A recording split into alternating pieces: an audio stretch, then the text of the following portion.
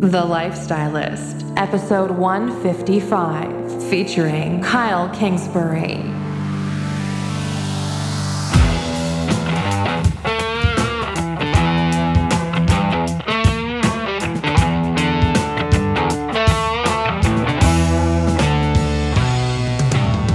I'm Luke Story, a former celebrity fashion stylist and founder of School of Style.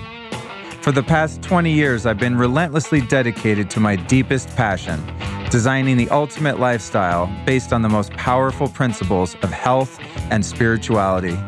The Lifestylist Podcast is a show dedicated to sharing my discoveries and the experts behind them with you.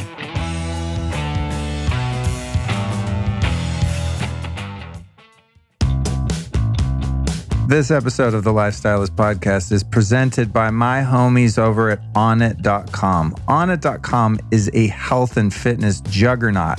These guys are super dedicated to delivering all things human optimization to a vast customer base of athletes, fitness gurus, and entrepreneurs like myself. It's a biohacker's haven, to be honest with you. And I've been using tons of their stuff for years, and I'm really stoked to be working with them on the show. So on any given day, if you walked into my kitchen, here's what you would find. You would find a bottle of their krill oil, which I take all the time. Their flavored MCT oils, which are like a cheat. Remember those coffee creamers that are super toxic but kind of delicious? Vanilla, hazelnut. I always liked those, but I just knew they're really bad for you. They have healthy versions of those where basically you just add a squirt of their flavored MCT to whatever coffee drink and it's on point. And actually they have a really good coffee too, which I just recently got turned on to. It doesn't have any mold or any weird stuff in it. Very good single origin coffee, which is delicious and hella strong though, I'm warning you. And then also their flagship product, Alpha Brain, which like anyone who's into biohacking and nootropics knows about Alpha Brain. That was the first product of theirs that I tried many years ago and still use. And then my current fave is something called New Mood, which is an herbal blend that just totally chills you out. It's great for anxiety and when you're just kind of too amped up on their coffee, to be honest. Use that to kind of calm down, and it's great for sleep too. So they just have a ton of stuff that I like, fitness products, and I don't know, it's just a massive company. I've been to their headquarters. It's a great operation. I really believe in the people behind it and what they're doing. So head over to onnit.com/Luke and get 10% off all foods and supplements. And for a limited time, if you go to onnit.com/Luke, you can receive a 14-count bottle of Alpha Brain to try for free. That's it. Just pay for shipping. So go to onnit.com/Luke and check it out. This episode of the Lifestylist Podcast, along with many others, is brought to you by my friends over at Organifi. And today, the product I'd like to talk about is Organifi Gold, and it gets a serious gold medal. The purpose of this particular product is to soothe you and to help you recover and relax. So I typically do this one at night in a hot drink, which I'll tell you about, although you can do it on ice during the daytime. It's kind of an all-in-one deal. But the core ingredient of the gold is turmeric, and it's an anti-inflammatory spice. That's one of my favorites. I use it all the time. It's got actually over 8,000 published studies and articles showing its numerous health benefits. So I'll make myself a nice fatty little golden latte to wind the night down. It's also a way that I cheat and trick my friends into thinking I'm a really good chef because I make this amazing drink. But literally all there is hot water and Organifi Gold and some ghee or coconut oil, and it tastes amazing because it's got coconut milk and cinnamon and ginger and lemon balm and a couple medicinal mushrooms. So it's a really warm, relaxing beverage, and it's clinically proven to reduce stress. So that's what I like to do at night. That's Organifi Gold, and you can mix it into all kinds of drinks and smoothies and make ice cream out of it and everything. It's just totally badass, and more than anything, I mean, it's good for you and all that, of course, but it's just super, super delicious. I love this stuff. I live on it. Okay, so go to Organifi.com/Luke. That's Organifi with an I, Organifi.com/Luke. And if you use the code Lifestylist, you'll save 20% off on your little bucket of gold. That's Organifi.com/Luke, 20% off with Lifestylist. What's cracking, people? What's poppin'? Luke Story, host of this here podcast known as The Lifestylist. We're going to be building the ultimate lifestyle today with my friend Kyle Kingsbury from Onnit. It's going to be epic. Before we jump into that, I want to let you know about a special bootleg broadcast that comes out this Friday, live in Malibu with Eli Block, where we're going to be talking about orgasm as a spiritual discipline. Yep, you got that. Not one for the kids, though, folks. That's this Friday with Eli Block. And then next Tuesday on our regular release, we've got Tech Dream or EMF Nightmare, how your cell phone and Wi-Fi are trying to kill you and how to stop it with Brian Hoyer. That is a show you don't want to miss. To make sure you don't miss Friday's bonus show or next Tuesday's regular show, just click subscribe on your podcast app and the damn things are going to get downloaded to you every week automatically. You do nothing except click play and listen for your enjoyment and enlightenment. I've got a few upcoming speaking engagements. August 22nd, I'll be at Next Health in Century City. August 23rd, the following night, I'll be at OsteoStrong in West LA. Then one of my favorite events of all time, Mercado Sagrado, October 13th and 14th, where I'll be doing something real special. And then I'll be at Whitma Live again in New York City on October 25th. To get access to any of the events in which I'm participating, simply go to lukestory.com/events. Okay, on to today's show. Check it out. So Kyle Kingsbury is the director of human optimization over at Onnit out in Austin, Texas, where I recently spent a couple days when I was out there for Paleo FX. And he had me as a guest on his show. I was on the Aubrey Marcus show. Then I had Kyle on mine. It was a damn party over there at the Onnit headquarters. Really amazing experience all around. And Kyle's just a fantastic guy. I mean, if you look at this guy, it looks like he could rip your head off with his bare hands, but he's truly the epitome of a gentle giant.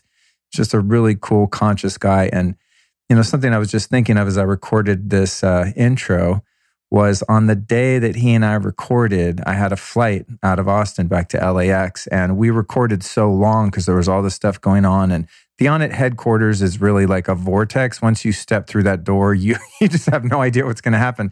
So as a result, I was going to miss my flight, and I was about to jump in an Uber, and Kyle's like, dude, I know Austin. You're never going to make it. Let me just drive you. And homie drove me to the airport. I don't even drive my best damn friends to the airport. And that's when I knew Kyle was a special man. So this is a really great episode. So what we're going to talk about with Kyle is how he used fighting and violence as a coping mechanism as a kid, the difference between useful and dangerous drugs, learning to quiet the mental noise without the use of drugs, what it's like to struggle with suicidal thoughts as early as 7 years old, the respectful camaraderie between professional fighters, the realization that saved Kyle from jumping to his death in a suicidal episode, the boxing coach that brought Kyle to traditional sweat lodges before and after every fight camp, discovering the world of plant medicines, psilocybin, ayahuasca, and many more, how diet, supplementation, nootropics, and even microdosing play a role in total human optimization at Onnit, why Kyle had to be a bouncer and a bartender at a strip club almost the entire time he was fighting in the UFC, a day in the life of Kyle Kingsbury, breathwork, cold thermogenesis, killer workouts, and more. The transformative plant medicine experiences that Kyle's gone through with his wife and the insane sex they had as a result of using various substances, teaching your kids the right and wrong way to use plant medicines and other parenting insights. So Kyle, former UFC fighter, current chief over at the Human Optimization Department at Onnit, and just a really great guy. I'm so excited to bring this episode to you.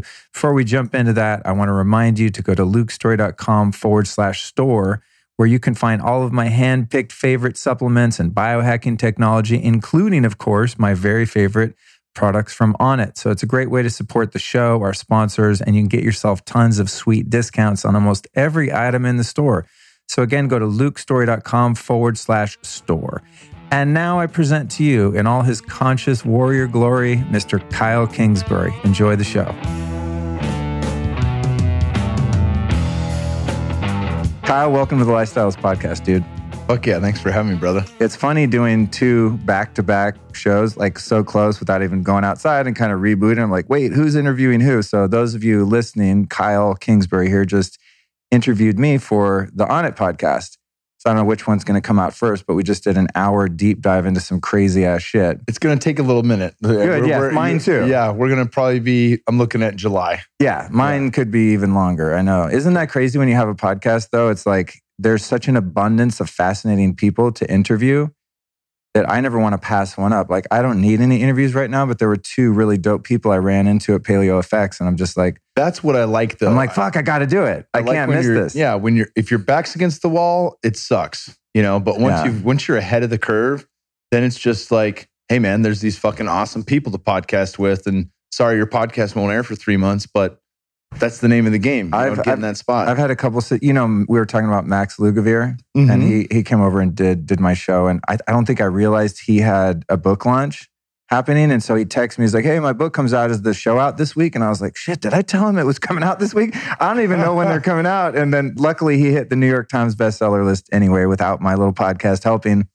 But yeah, it is a little weird when you sit on one for a while. And, I think people are probably like, is he ever going to put it out? But, you got to sequence. To me, I sequence the shows according to sort of the message. So if I do one on fitness, I'm not going to do 2 of those in a row. Yeah, I've never run back-to-back fighters. Exactly. MMA guys on 2 weeks in a row. That's fucking... Exactly. It's all bad. So why I'm excited to talk to you is you're a little bit, now that I got to know you in our other interview, we're totally on the same page with a zillion things, but you are a little bit unique because I haven't interviewed definitely no one that is like warrior energy, that's been an MMA fighter and has done some of the crazy shit that you've done to other people and to yourself, which has always been fascinating to me because I've been in 2 fights my whole life. And I was like, I think one I was probably 7 years old and the other one 12. Both times I got a couple of hits in and then they got me on the ground and I was like, uncle, and my kids I sold weed to pulled them off of me and that was the end of the fight. So we'll get into some of that. But, I've been studying up on you and listening to your show and stuff like that. And we have so much in common in our past. In a sense, we've manifested, our adult lives a little bit differently in many ways. But something I really identified with you was some of the shit that you felt in childhood. And so I want to take you back in a time machine a little bit and give us a little bit of context of your journey and some of that discomfort you felt early on, some of the trauma as you experienced it that led you to be this fucking beacon of health and personal development and consciousness, exploration, fitness exploration. You're a really well-rounded dude, but I know a little bit about you now and that pain is what kind of motivated you in the beginning. Yeah, I think, it's even in health and wellness, I don't like to label shit, obviously as you do the work, you're like, oh, that fucking puts you in a box. That's no good. Right. And all these guys that I look up to in that field, like Rob Wolf and Mark Sisson and many others, the same goes for them. They're more than their fucking work. They're more than the books they write, But I think pain's the catalyst for all of them. Rob Wolf talked about being a raw vegan for a couple of years in college. I didn't know that. Yeah, man. And that was the catalyst. His health went in the shitter. And that's when he really started diving in and became an apprentice under Lauren Cordain and started figuring out paleo. And now he's known as a paleo guy, but he's still, he'll eat fucking corn tortilla tacos and shit like that, and he's not too dogmatic about his approach. And I appreciate that. But that's good because I ate those last night here in Austin. Exactly that thing. Pain is, we have fucking, good cheeses from Southern European cows. I'm not diehard paleo and I'm only keto part of the year. I think those are good practices. Fasting, we can dive into that too, obviously. Yeah. But yeah, pain most definitely was a catalyst. And it's funny how it came to where I am now because, you talk about the arc of the hero's journey and you certainly have a fucking big arc, but it's this idea, just to paint the picture. And I said this on the solo podcast on the On It show. Everyone goes through shit, and that is my disclaimer. It's not a woe is me story. It's not I had it worse than anyone else. Everyone goes through shit. And the thing is, I think the thing that fucked me up the most was seeing my parents fight constantly. Physically or verbal? Almost always verbally. They would throw shit. So there was some physical stuff, but then, my dad never beat us or beat my mom or anything like that. Cops were called a number of times, things like that. But it's that level of discord and, screaming in each other's faces and screaming in my face. And I fought a lot growing up. That was a release for me. You listen to guys like Steven Kotler and Jamie Wheel talk about flow states. Yeah. That's the fucking flow state. I wasn't thinking about anything going on at home. And there was a part of me that because of this stuff I was going through, I really enjoyed fucking people up. And I didn't care if I got punched in the face because I felt alive. I felt in the moment and present, and I didn't have any other worries. It was just, I'm in survival mode and it feels really good to be here. That's funny. I can kind of connect to that. Although, as I said, I don't have that same experience, but I'm feeling you out right there. And it's like, I'm seeing you in those fights, not only releasing some of the pain that you were accumulating and pushing it out, pressing out that pain, but I can see you in that flow state, in that presence. Like, I can imagine when someone's trying to fucking kill you, that you have to be present. Like, all your problems and the shit going on at home disappears because you're like, ha, I'm in with this guy. It's after school or whatever, on the fucking field or wherever fights happen when you're younger, Yeah, and it wasn't, and that's the thing, like Bruce Lee would say, don't fight angry, be present. It narrows your vision, right? Right. And that's something you really, all the best fighters in professional fighting embody that. But there is an emotional aspect to it. And I think in those fights when I was a kid, I never fought angry. There was just this like, oh yes, we're going to do this, like fear for certain. But the second the first punch is thrown, it's just, fuck yeah, we're in it, and then it's just no thought, just pure silence, pure movement, pure embodiment of 100% presence and aggression. Like it's an outlet. It's the greatest outlet. And it was a beautiful outlet for me. But that was, it's funny when I look back and kind of unpack that, the motivation behind that, and really seeing, and even when I first started fighting professionally, that was still there. I very much wanted to fucking destroy people. It wasn't about being the best version of myself, which, when I retired, that was what it had become. Right. But certainly when I first got into it, it was like, I want to fuck people up. Was there, I'm going to have to be non-linear here because I got the clock here and I got to catch a plane. I'm going to fuck with your story right now. All around, Well, brother. there's too many interesting things in there. When you're fighting like that, is there camaraderie between the fighters? Is there on the professional level? Yeah. Okay. I'm not talking about school scuffles and shit. Most guys that make it to that level, they respect the game. They know that everyone's trying to only one guy can hold the belt. You know what I'm saying? Sure. Everyone's working towards the same shit. Yeah. There's quite a few guys that I become really close with, even guys that I've lost to, after fights. But when you're in the ring, you're still like, I'm going to kill this motherfucker. Yeah. For the sport of it. Yeah. For the sport. And because we've both signed the documents, a contract to do this thing. And when the cage door shuts, all that shit's out the window. Whatever was said before, whatever the predictions are, whatever the media's talking about, that has nothing to do with it. It's your ass is on the line. And the only way out is to fucking successfully defend yourself and to win, right? Or get the shit beat out of you, which I've been the nail just as many times as I've been the hammer or close to it. Yeah. It's just funny. I can't wait to get into more of that. But let's get back to your story. So that was your first kind of expression or coping mechanism. And then, as I recall, you also started getting into some drugs and drinking and partying a bit as an escape as well. Yeah, football was a big outlet for me prior to that, and my parents, I don't know if it was a good job, but they've always tell me, don't do drugs. It'll ruin your testosterone. It'll ruin your performance. And that was a great play for my dad. True? Yeah. I wonder if that's actually true. Well, I think alcohol is going to fuck with a lot of stuff, right. And certainly with sleep. That's a given. There's science. It's smart of your dad, though, if he's like, all right, what's his passion? And let me tell him the drugs are going to fuck with his passion. Yeah, it was a great angle. Angle. And those are the wrong drugs. I'm an advocate for the right drugs. Yeah. As the McKenna brothers have said, we're walking bags of chemicals. Fucking, you could argue nootropics are drugs. Caffeine is a drug. Nicotine is a drug, I'm with you too. As someone that, doesn't at this point choose to like recreationally do drugs. But I mean, the coca plant, the morphine poppy, they have a place in our human evolution. Yeah. And they have uses.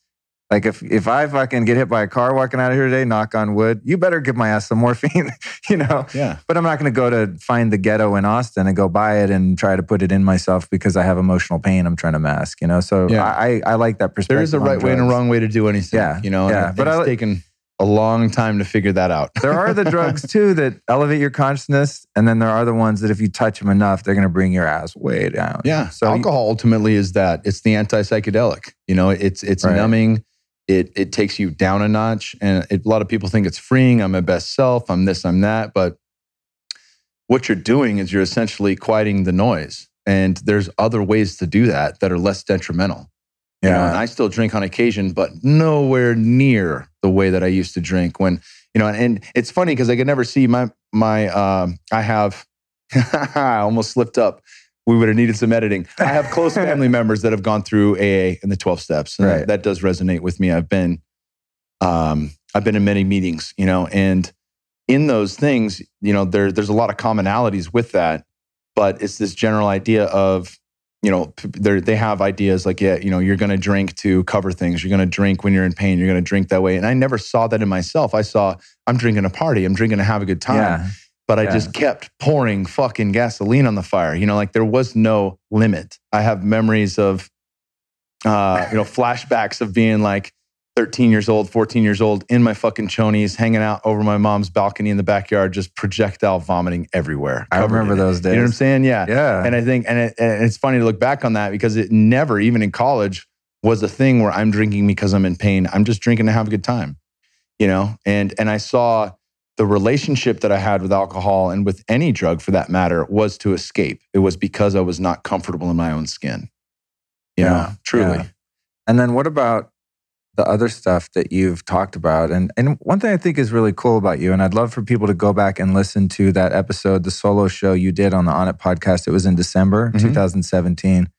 And you break down and start getting choked up in that episode. And I've done that a bunch of times on my podcast. And there's the ego side of me is embarrassed as shit. I feel like such a fucking wuss for doing that. But I'm also pretty out there, woo-woo hippie kind of trippy fucking guy. So it's not that unexpected. I really respected the fact that you were able to connect like that because you're a big dude. You're a fitness guy, former MMA guy.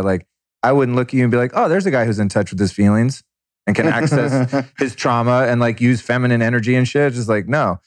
But I like that you were able to access that and be that authentic and vulnerable, man. And I just want to commend you for being that real because as a man, even though I wasn't your archetypical tough guy, I was a musician and creative and more artistic and stuff like that. It was never safe to talk about shit like we're talking about now. It's so cool and healthy that men like us from all walks of life, and I'm a little bit older than you by 10 years or so, are able to really, I think, inspire this next generation of men by going there and talking about some of this stuff. So what I'd like to hear about from you that I so related to was not only the escapism that you used through violence and drugs and alcohol, but the suicidal ideation and the point that you got to where it almost became more than an idea. Yeah. So probably, for certain, I recall having thoughts of how I was going to kill myself, planning suicide at 7 years old. Maybe it started at 6, but definitely by 7. And I remember, thinking of which rifle I could use out of my dad's closet, but the fact that my fingers wouldn't reach far enough to get the gun pointed at my head. All sorts of shit. You can use a stick for that, by the way. Yeah, not to be morbid. I'm glad you didn't figure that out, but just saying. Probably a toe could have worked, That's really fucked up. I'm sorry. But we're on the other side of it. Yeah, brother, we're on the other side, man. Yeah. It's a water under the bridge. And I remember asking my dad, what would happen if I jumped off of our patio onto the ground head first, if I swan dove? And it was only a second story. And he's like, well, you wouldn't die. You'd probably break, your neck and a lot of vertebrae, and you'd be fucked up. You might be paralyzed. You might have all this shit. And I was nodding my head and listening, but I had already heard the answer I wanted to hear. I wouldn't die, right? So I knew that one was out. But this was the shit. When I asked him that question, I don't think he had any idea that's what I was trying to get to, And I started, therapy at a young age, and I thought it was beneficial in a certain sense, when it came to why is he fucking up in school? Why can't he learn? It's like, no, he's, I was told I was very intelligent and I just didn't like the work and things like that. And clearly now I can see that was the case. But suicidal thoughts came and went. And I tried to run away with my sister, didn't make it far. My parents followed us. They were like, okay, you guys can run away, and we're not coming home. And then they're 100 yards behind us the whole time on our walk. And then we're like, fuck, where are we going to sleep? All right, let's turn back. Yeah, you have your $5 allowance in your pocket. $2 a week. Yeah. $2 a week. Cool, we can get a Happy Meal. And then by around 8 o'clock, we're going to be starving and cold. Yeah. And so, I think in college, that's where I started getting into pills. And, I had a doctor that would give me anything, Valium, Vicodin, Xanax. Sweet. And so when you have anxiety because you can't sit in your own skin comfortably. It's a great way to mask that. It's a phenomenal way. But when you stop taking those things, that fucking rebound is real. Like if you've been chemically altering your anxiety for a period of time and you decide, hey, I feel good, I'm not going to take it. That anxiety is right in your fucking face because you've solved nothing. You have unpacked none of the trauma. It's still right fucking there. So well said. Just underneath the surface, you know? And also when you're being an armchair, like administrating doctor will do things like take cocaine and crystal meth to treat anxiety. Bad idea. We'll take alcohol to treat depression. It's a fucking depressant. Mm-hmm. You know? So, yeah. And then the doctor is not even considering Coke and alcohol as a part of the equation, right? It's like Valium was great to come down from Coke, you know, and Xanax was great when the Coke was really strong, you know, those kind of things. So it's like you're doing this fucking roller coaster with your neurochemistry and no telling how it's bogging down the liver and the kidneys and all that, and still escaping the pain, not addressing it, you know. When football ended in college, I sat the bench, my junior senior year at ASU. And it left a chip on my shoulder, which kind of fueled the fighting. But when you say you're on the bench, they're not putting you in the games? Yeah, I would get in for like 2 or 3 plays. And it fucking drove me crazy. And then that's not because I was the best guy. It's because I just wanted to fucking play. Yeah. I had been the best guy until I got to ASU. You know? And I'm not, the guys that started, some of them didn't even go pro, but they definitely were better than I was looking back on it. Right. But when it ended, that's all I knew was being an athlete my entire life. And I lost that camaraderie. I lost a reason to want to do shit. I knew I didn't want a desk job, which I have now. I didn't want to sit in a fucking cubicle. I didn't want to do sales or any of the shit that my parents did. And having lost all that, and then finally all this shit's in my face again, you know, the childhood stuff, everything that's going on that I'd never addressed, I went really into probably the deepest depression that I'd ever had. And with, you know, the fucking gauntlet of chemicals that I'm putting into my body, a lot of them pharmaceutical that have been prescribed, like it just was a fucking recipe for rock bottom, you know. And some shit had happened in a relationship that I was in early on where I just realized, like, I thought no one will ever love me. Yeah, I know that feeling, bro.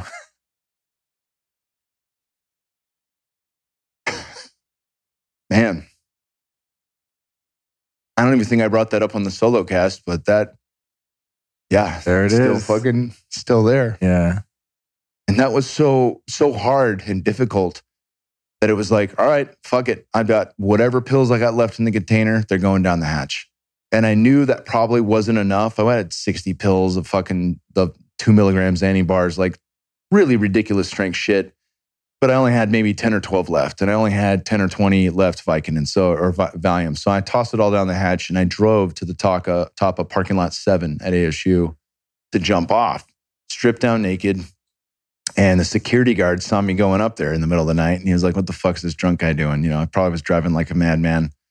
And right as that stuff kicking in, it might have worked in some way to calm the anxiety, but that was the first time where I really felt I'm not alone.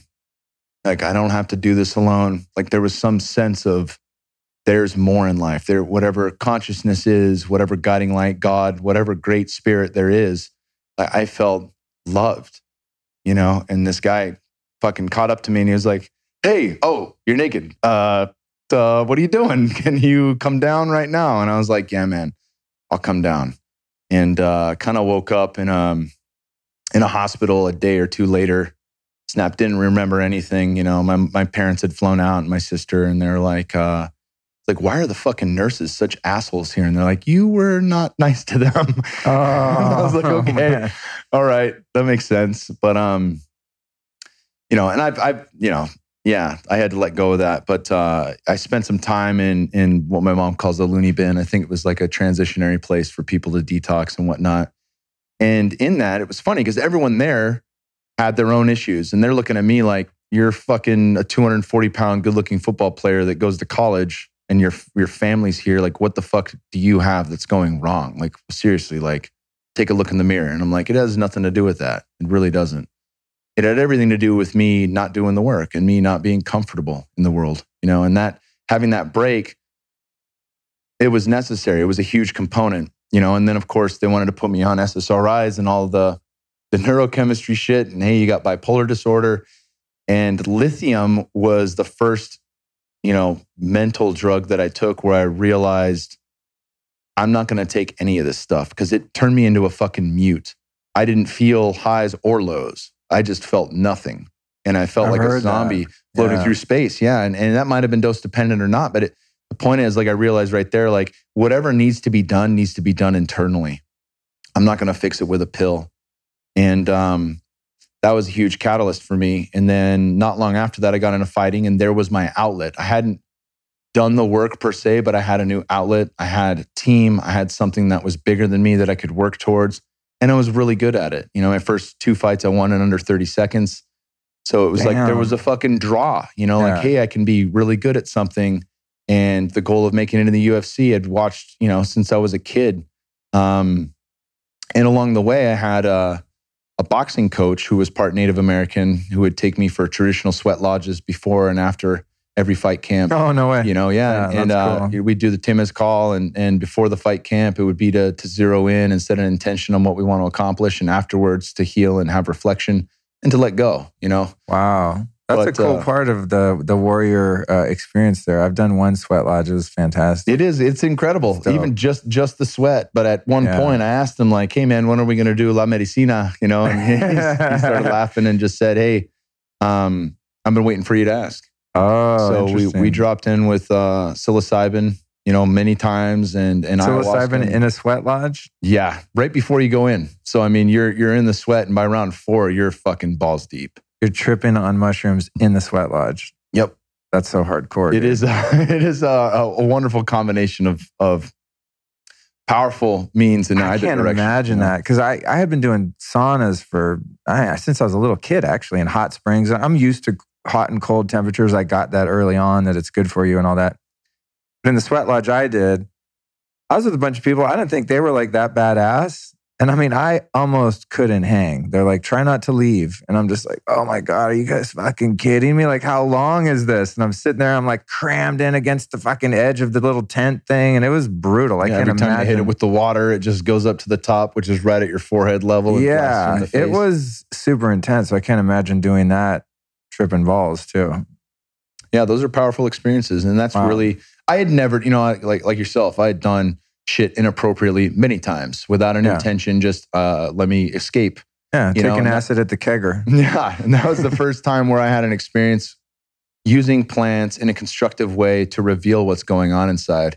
And so much weight had been lifted, and so many things could be worked through in that setting, in that context, and using them appropriately, that it just turned me on to all of that.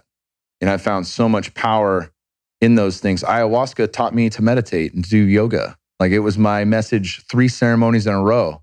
And by the 3rd ceremony, I was like, why the fuck do you keep telling me this? And the answer was, because you haven't started a daily practice of yoga or meditation. Like, you're not moving. You're not going to graduate to the new information until you start to master this.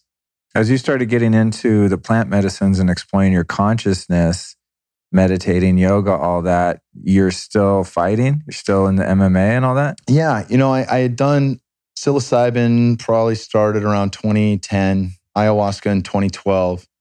And ayahuasca is, it's in a league of its own. And how did you even find out about that shit coming from like the world that you did? Was it through the sweat lodge boxing, fight coach guy? Yeah, and he passed away, but he really planted the seed for all of that. And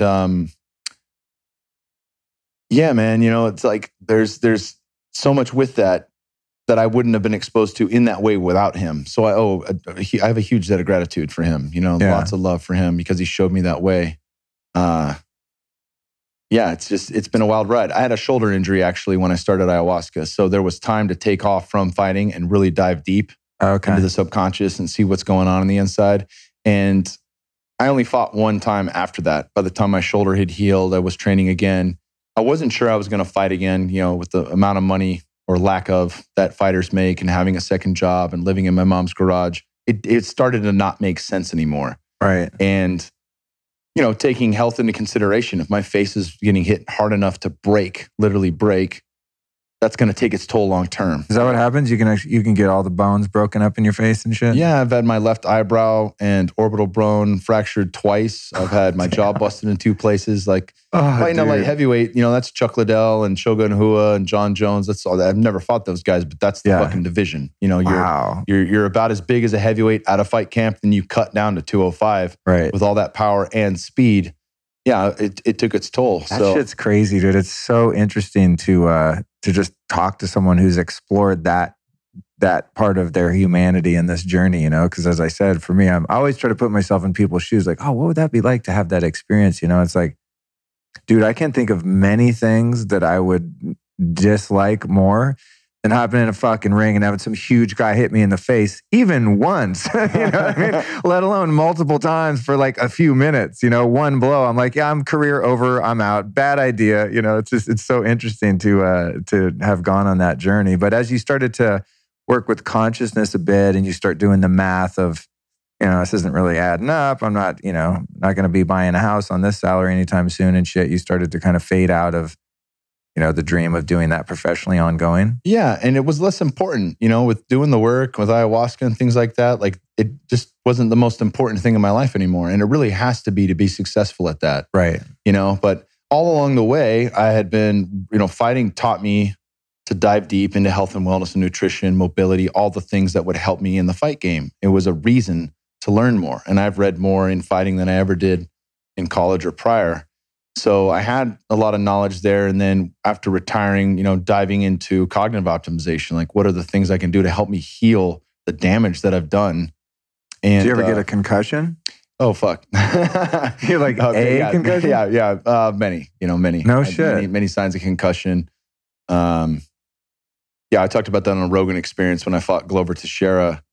He hit me so hard in the temple twice with left hooks. That's the only fight where I forgot where the locker room was. So when I was leaving the cage, my coach had dipped out and I wandered through the halls aimlessly, making small talk with anyone I bumped into because I didn't want to say, I don't know where the locker room is, because that would result in a longer suspension. They would say, hey, your head got fucked up. You got to take 8 months off or 6 months off instead of being able to fight again in 2 months.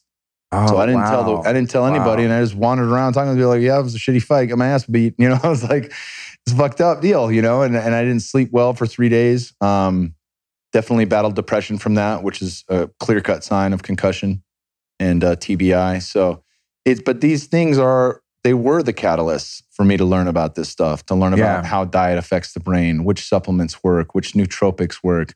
How do we play with this stuff? How can I play with microdosing to help influence change? And the beautiful thing that as science catches up to this stuff that's a little bit more out there, from breath work and cold therapy biohacks to things like plant medicines, like DMT is incredibly healing for the brain. And in the vine, is it really? Yeah, man, in the vine, Banisteriopsis caapi, which is one of the biggest components of ayahuasca, they've found 2 alkaloids, harmine and harmaline, that actually help create new neurons. So you're essentially, it's like one of the greatest concoctions you can have for the brain. And it's found it to be incredibly healing. Have you ever done any, like brain scans or anything like that before, earlier in life versus now, after having done a lot of these interventions and stuff? They do it now for fighters with the Cleveland Clinic out in Vegas, which is kind of the home base of the UFC. And I've talked to a few guys that have participated in that. I feel, look, I would be curious to look at it now, to see like what has changed. Like, I obviously have nothing to compare it to, but what my brain looks like now, having done all these interventions. But the truth is, like we were talking about on the On It podcast, when you feel it, you understand that it's working, and my memory recall works better than it ever did when I was a fucking kid right now.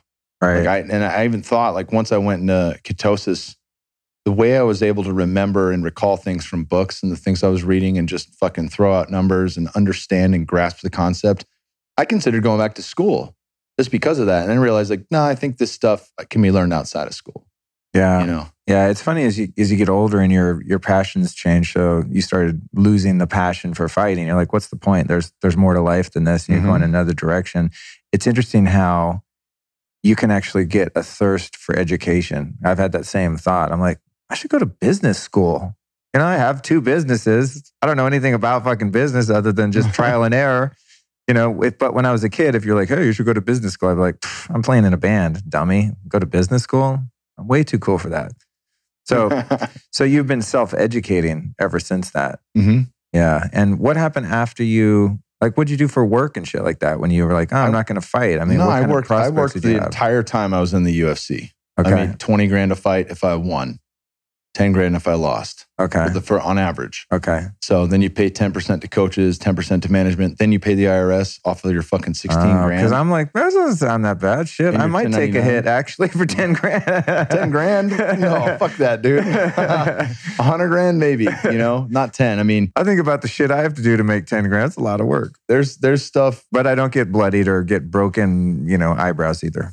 It's long-term stuff that you consider, You have to. But so what's a UFC fighter, that's winning top of his game, one of the, top 10 famous guys, what are they getting to fight? Well, Conor McGregor's making 7 figures, but he's kind of in a league of his own. Right. There's other guys that make around $300,000 a fight, that kind of thing. And those are champions, Yeah. So the pay scale in fighting is just atrocious. Like the NFL in 2007 went on strike, the players union did, because they wanted 55% of the total revenue. And they won and got it. It's understood now that fighters from any given fight card, even when Conor gets 7 figures, the total revenue split for fighters as a whole is under 15%. Oh, wow. 85% of the owners. Damn. So it's a fucking different game. That's pretty rigged. For work, I was bouncing and bartending at a titty bar the entire time I was in the UFC. Wow. It was only like a 6-month stretch where I could train full time because of 2 fight of the night bonuses. The second I lost again, I was right back to working the grind until 3:30 a.m. Wow. Stay tuned. We'll be right back. Today's show is brought to you by Four Sigmatic. Now, you guys know I'm always talking about their medicinal mushroom elixirs because I take them all the time. I'm super addicted to them. But now they've got a couple other products that I'm really into. They've got a decaf coffee for when I don't feel like freaking out on caffeine. And then they have a regular coffee, but not just coffee. Both of them are infused with medicinal mushrooms. So it's a mushroom coffee. They're fantastic. They've also got some matcha drinks, like the matcha with lion's mane. And the thing that's cool about the Four Sigmatic drinks is they're totally organic. They're super powerful. Herbs and superfoods and mushrooms, but they're really easy to use. That's the issue I've had, like trying to be healthy and making myself some cool drinks, is that it's kind of a pain in the ass and I have to open up all these different containers and it's a big project. Their products come in these little packets. You just pop them open. They're very portable. I take them on the plane. I take them on trips. I keep them in my bag, in my car. I kind of have them all over the house. And I can just use them whenever I want. So Four Sigmatic, one of my favorite companies. If you want to check them out, I highly recommend that you do. To do that, you go to foursigmatic.com. And like all of my sponsors, they offer a sweet discount to the listeners. If you use the code LukeStory, you will save 15% off your order, which is a pretty good deal. So go to foursigmatic.com, enter the code LukeStory, and save 15%. Check it out. And now, back to the interview. At what point did you start to move into, you're exploring health and wellness, as we call it, and, you're becoming a psychonaut and all this shit. But at what point did you start to do this kind of work professionally? Yeah, it was a couple of years ago. I went on Joe Rogan's show, and I know he tells this to fucking probably half the people he has on, but he's like, dude, you need to start a podcast. Oh, no way. And I was like, I've considered it, but not really certain about it. And he's like, dude, it's easy. Young Jamie will help you get set up if you don't know the technical shit. And really wanted to do that. And, that was kind of the push, and had a company come along that wanted to sponsor the podcast so I could do it full time. And so started doing that just last year. Had my own podcast, and it was doing, well for a brand new podcast, not taken off or anything like that. And came out to PaleoFX, met Aubrey. We shared the same flight home because they're opening the next On It gym in Vegas. I was living in Vegas. And we hit it off. We talked plant medicines, diet, health, and wellness, just all the things. Yeah, you guys are like kindred spirits for sure. That's my brother. Yeah, that's funny. And I knew who Aubrey, I'd followed Aubrey for years on the Rogan show, and already was balls deep with Alpha Brain and a lot of the On It products. Right. So he offered me a job. I was like, well, I kind of got a good thing here in Vegas. We got family. And as chance would have it, I was flying out for an interview, and in the airport, that company let me go without severance. So It was like, oh shit, all right. And I fucking meditated the entire flight, getting in just to fucking be calm and present. And I actually felt better when I got off the flight than when I did before the flight. Like, but with hearing the news, not figuring out like, where are we going to fucking live? What are we going to do? And it was awesome. Got hired here, and it's been a pretty fast change of pace. We moved twice last year, a lot of stressors, but Austin's a fucking beautiful place. And at first I thought I'd just be taking over the On It podcast, and really I do so much more here that it's really fulfilling. And there's a lot of novelty here. It keeps shit fresh, and for having a desk, and a cubicle, it's a pretty fucking cool place. We get the infrared sauna, dual and hot rock we can use on the clock. Where everyone here is encouraged to work out and to move. A lot of times you'll see me outside grounding with my shirt off, doing Tai Chi in the fucking grass. And just experience, I look like a fucking weirdo. I'm kind of the company guinea pig. But it's beautiful to have that freedom. I'm rarely at my desk unless I actually have to bang out some emails or do some work. But for the most part, I get to experience what it means to be, living the life of total human optimization. On the way over here from my Airbnb to the On It HQ, the Uber driver and I were having a chat. They're very chatty here, which I'm not normally a fan of. And I've had the discipline where I have to tell Uber drivers like, hey, like, no offense, you seem like a great person, but I really just like some quiet time. And I'm like such a people pleaser. It's actually hard for me to do that, but I've learned. This girl started talking. I was about to be like, yeah, I already told her to turn the radio off. She's bumping some fucking techno when I got in. I'm like, not having it. She starts talking. I'm like, how annoying is this going to be? And then I thought, I could A, be a nice person and be friendly to her. B, it'll get me in a good talkative state because I'm about to go record 2 podcasts. So she didn't know she was being used as a flow state and, instigator. But what she said, she was like, I love driving Uber because I don't like having a job. And I said, you know what? I hate having a job too. I don't even have a job. I have companies, but I don't have a job. And then when I came in here on that thought, that's the last thing we talked about was how much jobs suck. And I walk in here, I'm looking at you guys. I'm like, dude, if I was going to work anywhere, this would be the spot. Meditation room, gym, sauna, every kind of smoothie and superfood you could ever want, good lighting, ACs bumping, you got PMF, you got a massage table. I'm like, if you're going to have a job, this is the place to have a job. So just shout out to On It. If you guys are hiring any of my listeners, I would definitely be on their human resources tip. And like, if you're going to work anywhere, this is probably the best place in the world. So let's get into some of the other practices that you're into. I want to know about, the kind of breath work you're into, the cold plunges, all the kind of stuff that you're doing on the physical level. Yeah. And also what your workouts look like now, not training to go kick someone's ass, but working more on whatever you're working on bodily. Yeah, those are much different. I experiment with a lot of things and keep what sticks, right? And certainly, listen to Wim Hof on Ferris and Rogan's made a lot of sense to me. I started hitting the breath work right in the car while I was listening. And then, all right, no breath holds. I'm fucking getting lightheaded. Don't do what I did this morning to pass out in the car for sure. It works. It really does work. And I probably spent thousands of dollars on ice over the years. We had a horse trough that I got off Amazon. And you're looking at $60 to $80 every time you want to do an ice bath. That shit adds up quick.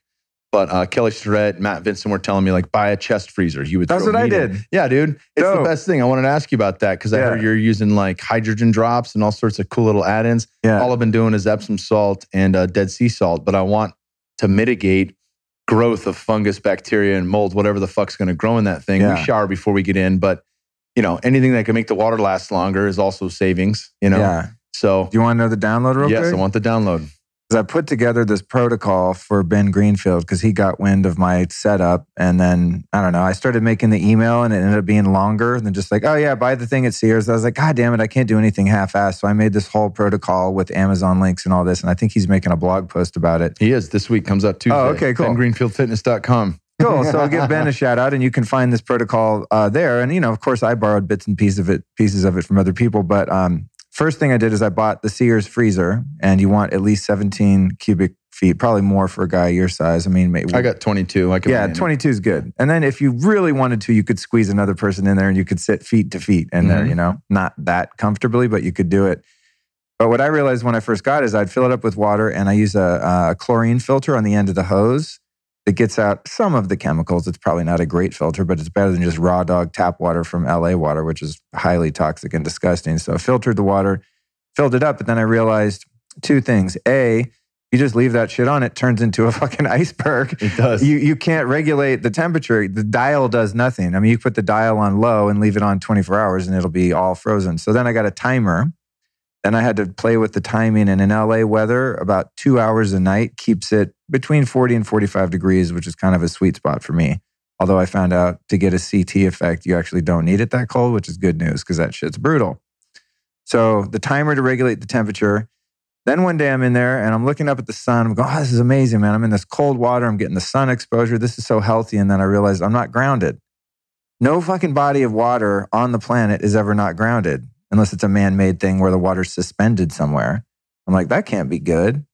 I don't know why scientifically, but it's not natural. So I got a copper grounding spike and put that into the dirt next to it. And then there's a wire going into the tub with an alligator clip. So now I'm grounded. But here's the thing, depending on where you live, you got to make sure that you have a breaker on that wire, because if lightning strikes the ground around your ass, you don't want to be sitting in that tub. The breaker is going to break the seal so that you're not grounded to the ground that now is full of electricity from the lightning. That's a really important part. And then the other part is to unplug it when you're in there. Just be on the safe side. You never know. You might fall through the bottom and the water goes into the fucking engine. You electrocute yourself. I don't know. It just seems safe to me.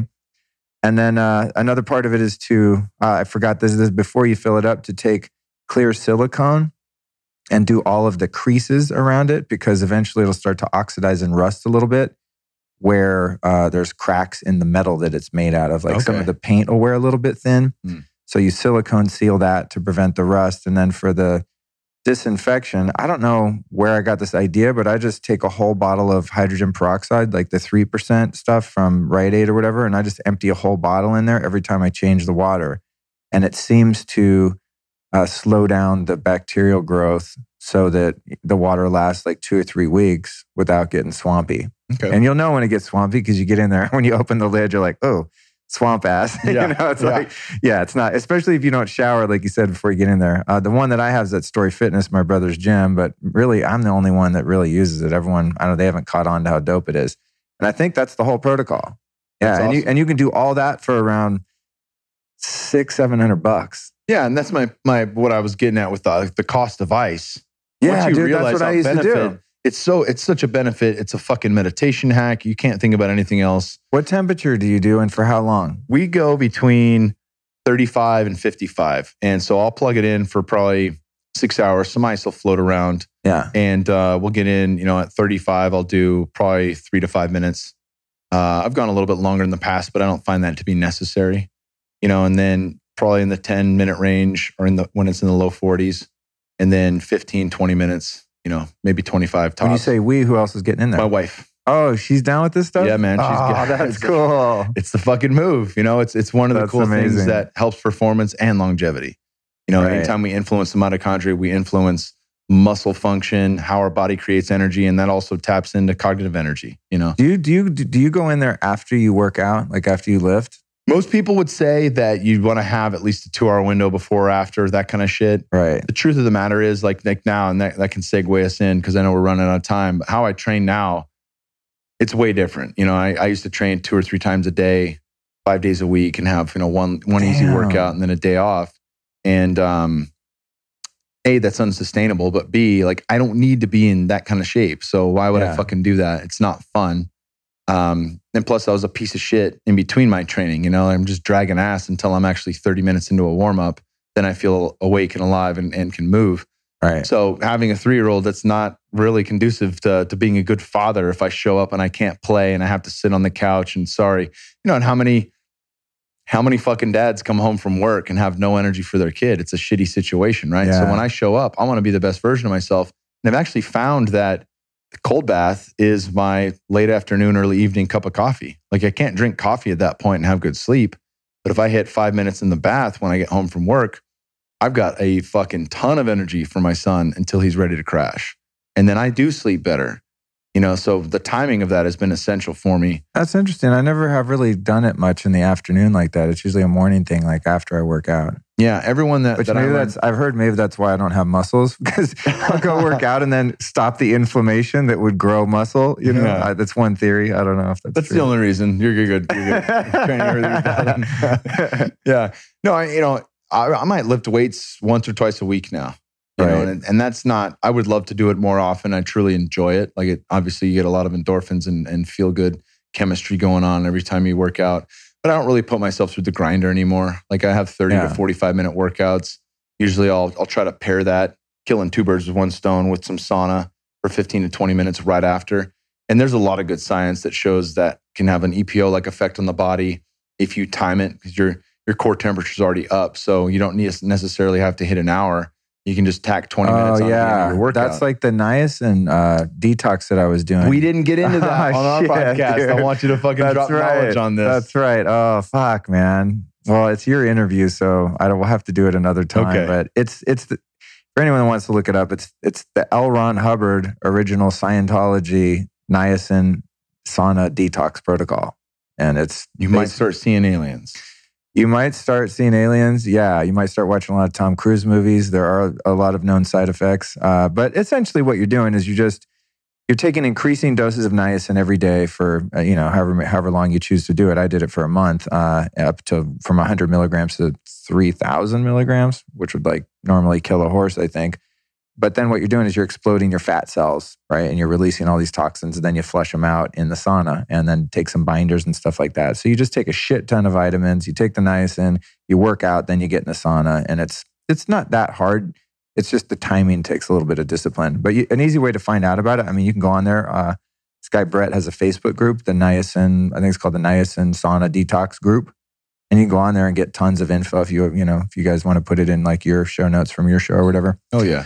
But anyway, how'd you get your wife on board with the ice baths and the whole lifestyle? Was that like a tough buy-in, or did she naturally gravitate toward it? On board reluctantly with all the things. Oh, cool. She had never done any drugs growing up, never smoked pot, and her first ceremony was I brought an ounce to my coach for the Temes call, and it's something that I was telling her, like, it's different. It's not about being high. It's spiritual. It's going to help us learn what's really going on inside and reveal a lot.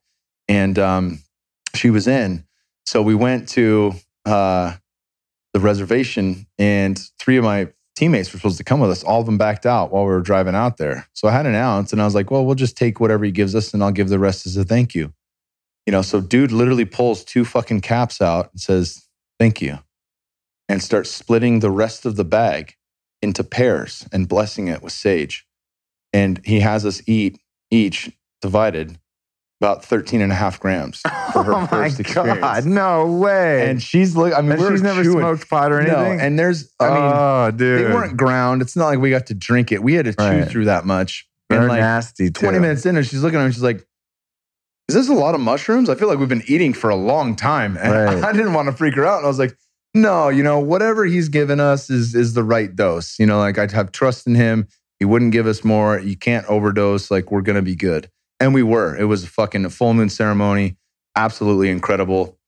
And from that point on, that opened her up. It was something dude. Yeah, she knew like there is power in this. Yeah. And when ayahuasca came along, she was like, I really don't want to shit my pants or puke violently for hours on end. So I'll let you go down the rabbit hole first. And if you can report about it back to me, then maybe I'll do it. And I couldn't talk about that experience for 2 weeks without just bursting into tears. That's how much it changed me. Wow. It was that deep, and mushrooms I find to be now, through working with ayahuasca, I can dose that in a way where it's just as powerful, but they're still their own thing. They really are. And that was the draw for her to want to do ayahuasca with me. And she's done it 12 times now. She's done 10 of them with me. And, a lot of growth through there. That revealed to me the way that I drank. That revealed to me all the things that you hear from other people. Like, I don't think you should drink. I know what that's like. And and it's like, well, you're just a fucking nag. maybe not. Maybe you can see something I can't, you know, and Right. that revealed that to me. And our relationship is so much better because of that, you know? So now when I say, hey, this is really going to help us with fat loss, with longevity, with whatever, she gets it, you know. She Right. listens That's pretty more. smart, actually, because if you buy into the consciousness piece and have those aha clouds parting moments, then it does tend to kind of open you up to other things. I mean, those are those transformative experiences that are the gateway to the rabbit hole. So, Yeah. well done, my friend. Yeah, lured her into ice baths and biohacks through drug use. that's that actually makes a lot of sense. I'm single at the moment, but I look forward to someday, hopefully, you know, you don't want a carbon copy of yourself, obviously, but I think it'd be cool to share those kind of experiences. I've not really had that prior where someone is on board with all the shit that I'm into, which is a little bit weird because I'm so into it. You know, it's hard to kind of, if you're too separate and too different, then like, how the fuck do you spend time together? You watch a movie that you may not like, you know, like shit like that. She's pulled me. It goes both ways, you know. What has she turned you on to? Distance running and no yoga. Way. Yeah, she's doing yoga teacher training right now, and I've been helping her with that. Oh, cool. Jumping into home classes where her teacher has posted stuff online, and we'll do classes together. And that, you know, anytime you go through experiences together that are lifting and ultimately make you more whole, that's the shit that matters. Yeah. That's the sweet spot. And I think the more things that you can do as a couple, whether that's hiking or being in nature or, you know, going through ceremony, like all those experiences bring you closer. Can I ask you something really personal and trippy? Mm-hmm. And obviously you don't have to answer. You can just plead the fifth. But have you guys had sex on ayahuasca? You can't have sex on ayahuasca. Oh, you can't? Okay. It's not part of the tradition? 3 days before ceremony, no sex. 3 days after ceremony. But we've had sex on mushrooms, LSD. Right. The other night we had LSD, 2CB, MDMA, and Viagra. It's the first time for that. It was fucking insanely good. Oh my God, bro. Yeah. Wow. And since she's on board with the lifestyle, I'm sure she doesn't mind you talking about that. That's fantastic. Wow, man. Good for you. I mean, I can just imagine, I think I asked that question. What I'm really getting at is the level of intimacy that must be possible when you're going into those dimensions with someone that you love and trust, you know? Yeah. And I think, I mean, there's a time and a place for that. You know, like one of the reasons Terrence McKenna talks about how you would archetype the best heroic dose is to be alone or be with just one other person or a guide in a dark place that has instrumental music. So you're taking out all these external factors. You know, that's how you do the work, right? Yeah. And so when it's at its strongest, that's not the time you're having sex or chatting about the experience. I pretty much knew the answer to that one. You're going to give play-by-play, but certainly as it's wearing off and you have closing circle and talk about your experience, like it's still in you.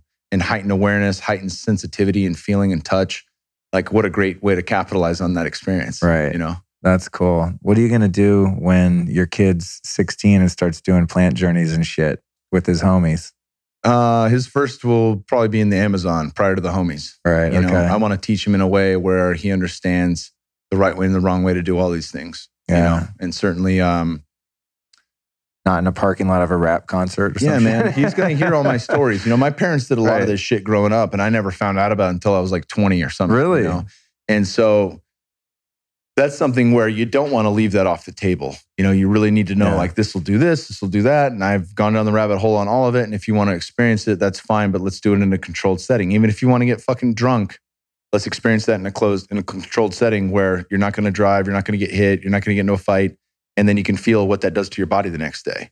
Right. You know, and really being like Kelly Starrett talked about this with his daughters, not forcing them to never eat gluten, but maybe it can hurt some people. It can be inflammatory. And then, you know, that once they understand that, they go to a party as a 7-year-old, eat cake, and their stomach hurts.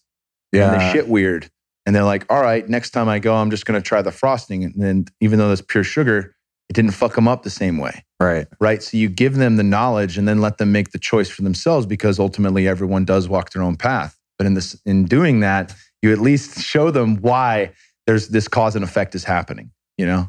You reminded me of something my dad did. God bless him. He's such a trickster. When I was a kid, he dipped, you know, he chewed skull like a lot of, you know, cowboys did in Colorado at the rodeos and shit. And I always thought that was dope when I must have been like 7 or 8. And I was always bugging him, hey, can I try it? Can I try it? No, you can't.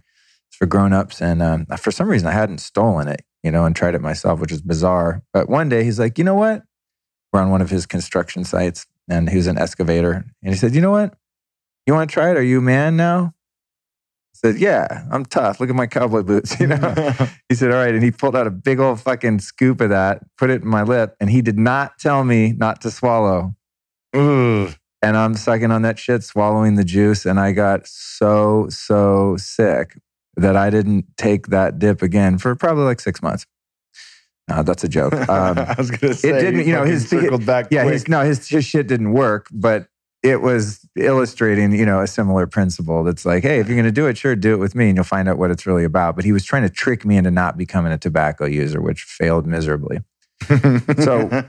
So now that you're a dad, and I'm like, God damn, I'm watching that clock and thinking about Austin International Airport. I'm good though. I'm always kind of pushing the limits on my Jason Bourne way of traveling. So we'll be cool.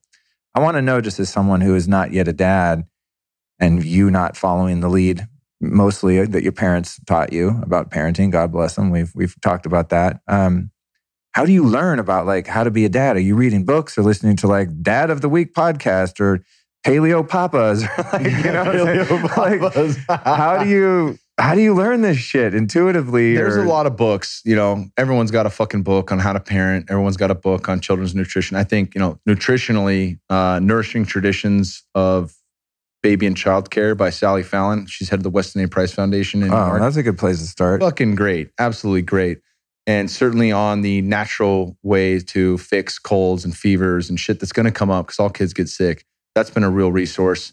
In terms of parenting style and how to discipline and all that, I mean, there's talks on all sides, you know, I think. But one of the best that we've read is Positive Discipline. I forget the author. And then one that really grabs me is by Gabor Mate and another doctor. And Gabor is fucking just a wealth of knowledge in all things. Badass. It's called Hold On to Your Kids. And they talk about attachment.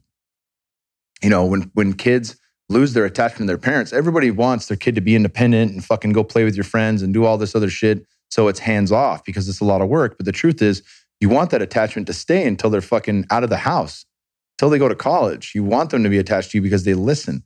People wonder why kids don't listen now and why discipline doesn't work or fill in the fucking blank. It's because they don't respect their fucking parents anymore. You know, so you create that attachment through 6 different methods. One of them is touch and play. And truly, by having that, that's when they want to follow the lead. That's when they say, can I do this, daddy? Or yes or no. And then they pay attention. It's not just to have a fucking robot there. You're still going to have, kids will be kids. They're going to push the fucking envelope and try to explore what they can get away with. That's totally normal. But that's been an excellent resource. That's cool. Yeah, that makes a lot of sense in the context of Gabor's work with addiction, which a lot of his stuff is centered around, in that it's all coming from trauma. And I kind of got that. I was like, oh, I was abused and this and that. But his concept of trauma is wide reaching. A lot of the trauma that he talks about, and correct me if I'm wrong, or you maybe can add to it, is that lack of connection, that lack of love is sort of this like reverse trauma in a sense. Like no one did anything to you. It's what they didn't do that was the trauma, which leads to so many, There's science I reference quite a bit where kids who were beat by their parents felt more love than the rich dad who never showed up. The guy who let the nanny raise the kid, who was always off on vacations with his wife or his mistress and just wasn't there. Never disciplined him, never grounded him, never did anything, just didn't give a fuck.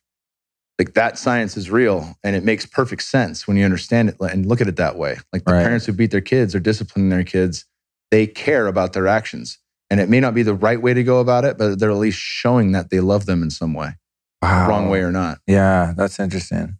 Wow, cool, man. Well, I look forward to watching you and your kid's journey and seeing how that turns out. Do you think you're going to put him in public school? You have any, I mean, I know he's only 3, but where are you leaning on the homeschool? If we put him in school, I'm thinking Waldorf. They have that out here? Yeah, I like Rudolf Steiner quite a bit. Yeah.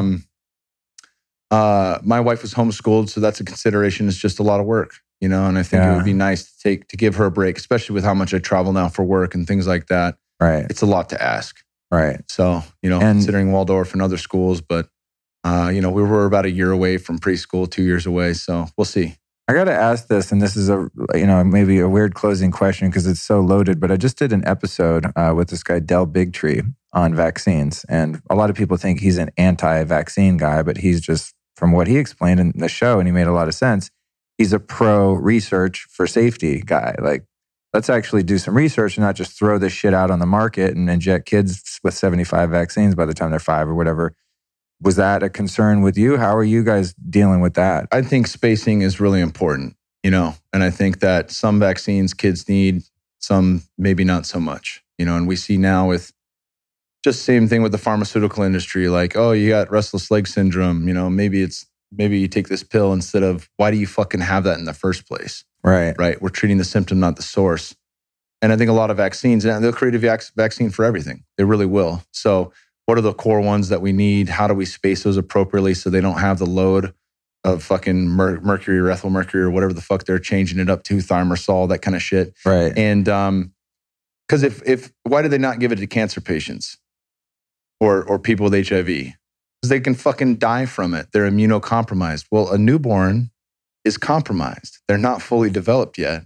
Yeah, So they're just building their immune system from day that one. shit in their body right out of the gate, it can be a real issue. And I think spacing at the very bare minimum is crucial, and I think more investigation needs to be done into that.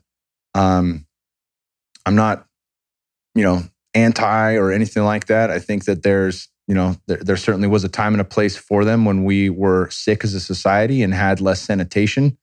I don't know. I don't like where it's heading. It's a $30 billion a year industry. There's a lot of money on the table. Anytime you force people to do shit, then without consequence, we see how that science leads the way. It pushes the way. This is safe. Look at fucking glyphosate from Monsanto. Yeah. It's money that gets it into the food supply. Aspartame as a fucking artificial sweetener is a neurotoxin.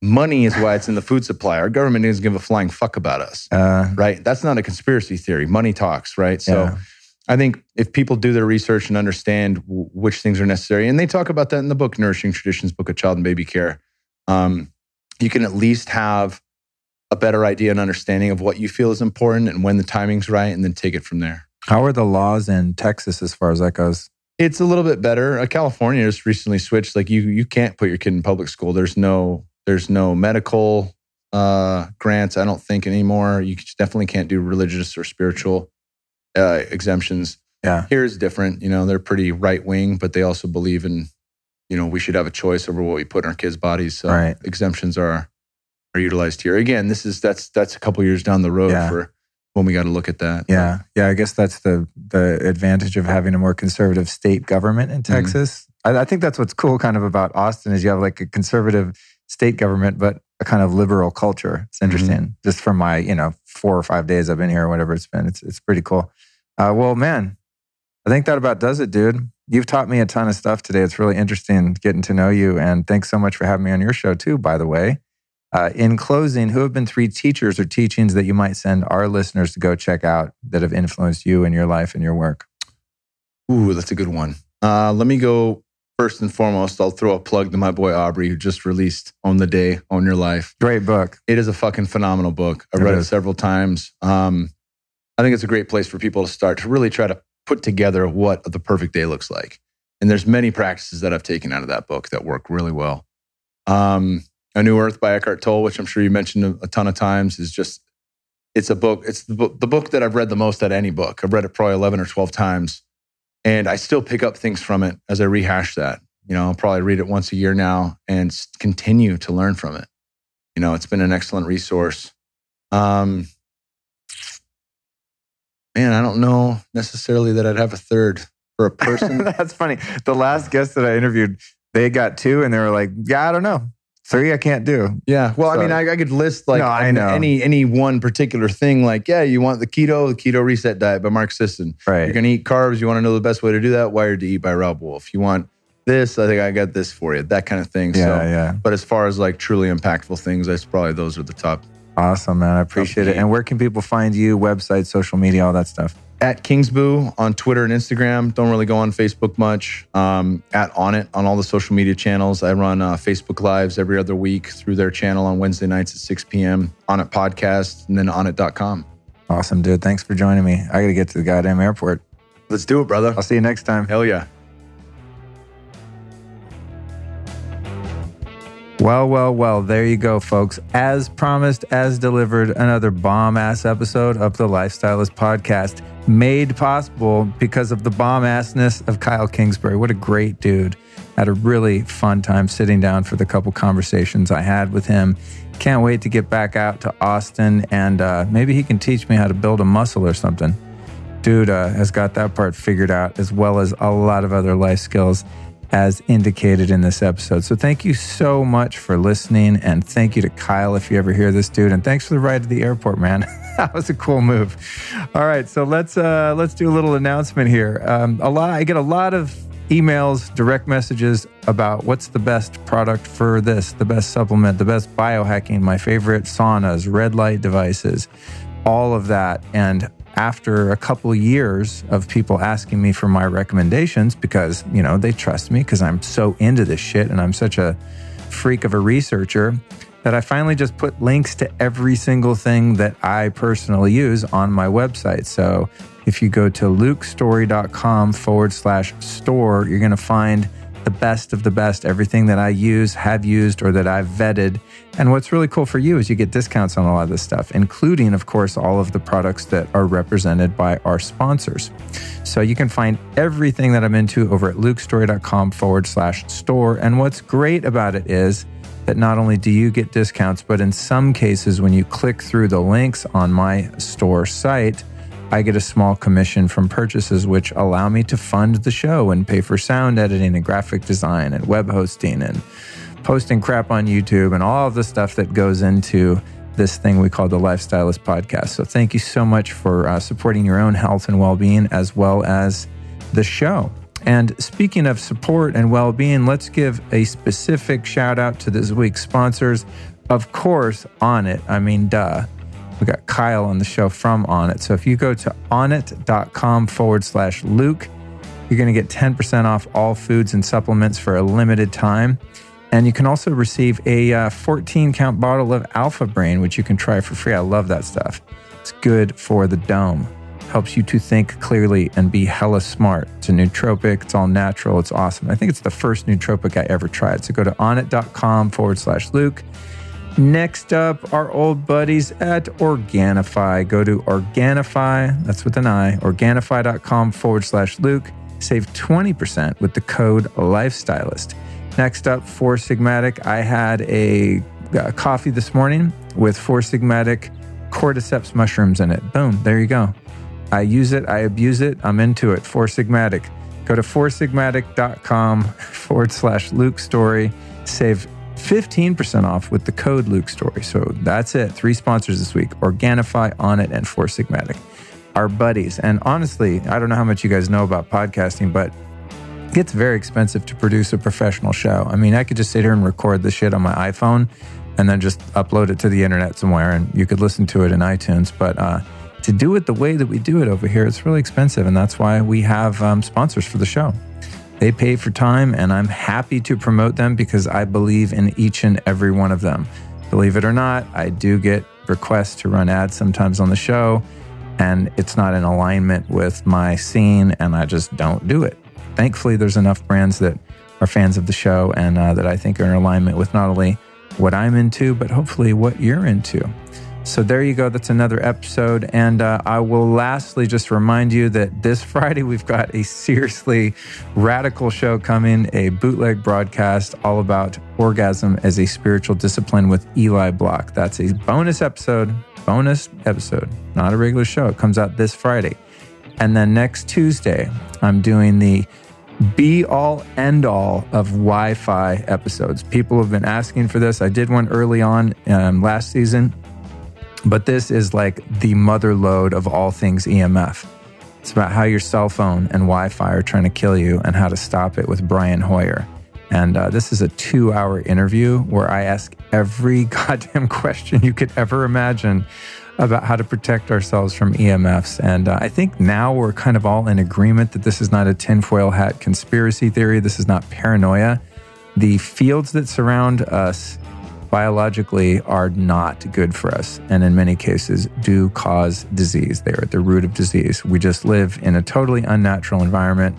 However, I'm not going to go live in the tundra outside of cell phone service or Wi-Fi anytime soon. So we have to develop and discover ways to protect ourselves. And Brian is an expert at doing that. He's a building biologist. So he's going to teach us not only about the dangers and get us all paranoid, but he's going to give us some great solutions. So To learn about orgasm this Friday and to learn about EMFs next Tuesday, make sure that you subscribe to this show. So whatever you're listening to this on, whatever device, whatever app, reach down right now, seriously, like right now as you hear my voice, and click subscribe. That way you won't miss any of the upcoming episodes. I thank you so much from the bottom of my heart for listening to the show. Please tell a friend and do anything you can to help spread this information to the world. Help us to enlighten people with these truths, and the world's going to be a better place. Thanks. I'll see you on Friday with Eli Block. This episode of the Lifestylist Podcast was produced by podcastmasters.net.